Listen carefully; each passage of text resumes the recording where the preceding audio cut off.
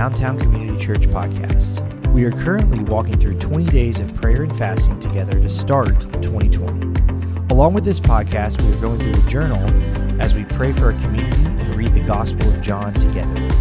You can grab a booklet on Sunday or find a digital copy at downtowncommunitychurch.com or on the DCC Tally app. We hope you enjoyed today's devotional. What's up, church? My name is Jay Gardner. I'm the director of Project Tallahassee and Outreach Ministry here at DCC. Today, we will be looking at the story known as Paying Taxes to Caesar. This story is found in each of the Synoptic Gospels, Matthew, Mark, and Luke. But we'll be reading Matthew's version of the story from chapter 22, verses 15 through 22. Then the Pharisees went and plotted how to entangle him in his words.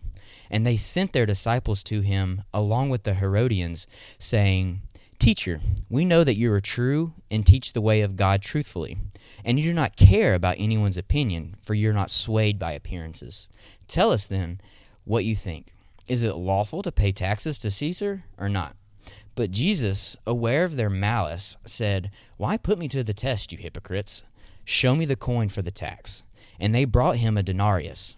And Jesus said to them, "Whose likeness and inscription is this?" They said, "Caesar's." Then he said to them, "Therefore render to Caesar the things that are Caesar's, and to God the things that are God's." When they heard it, they marveled, and they left him and went away. In these verses, the religious leaders are trying to find Jesus misspeaking so that they can arrest him. During this time, the Jews wanted nothing to do with Caesar or the Romans. The religious leaders knew that if Jesus told the listeners to simply pay taxes to Caesar, then the people would certainly become riled up. On the other hand, they also knew that if he said not to pay taxes, then the Romans would be after him. Instead of falling into the religious leaders' trap, Jesus wisely answered to render to Caesar the things that are Caesar's, and to God the things that are God's. Of course, on the surface level, this calls us to pay taxes to the government and to give back to God in how he has blessed us.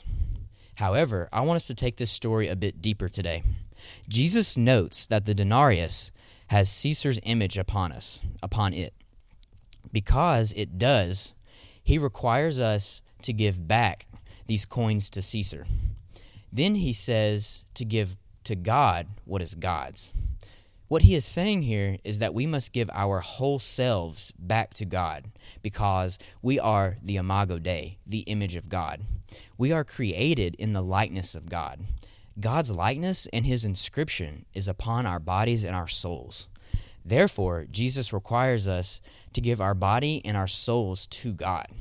Jesus isn't asking for a little bit of us, but he's asking for all of us.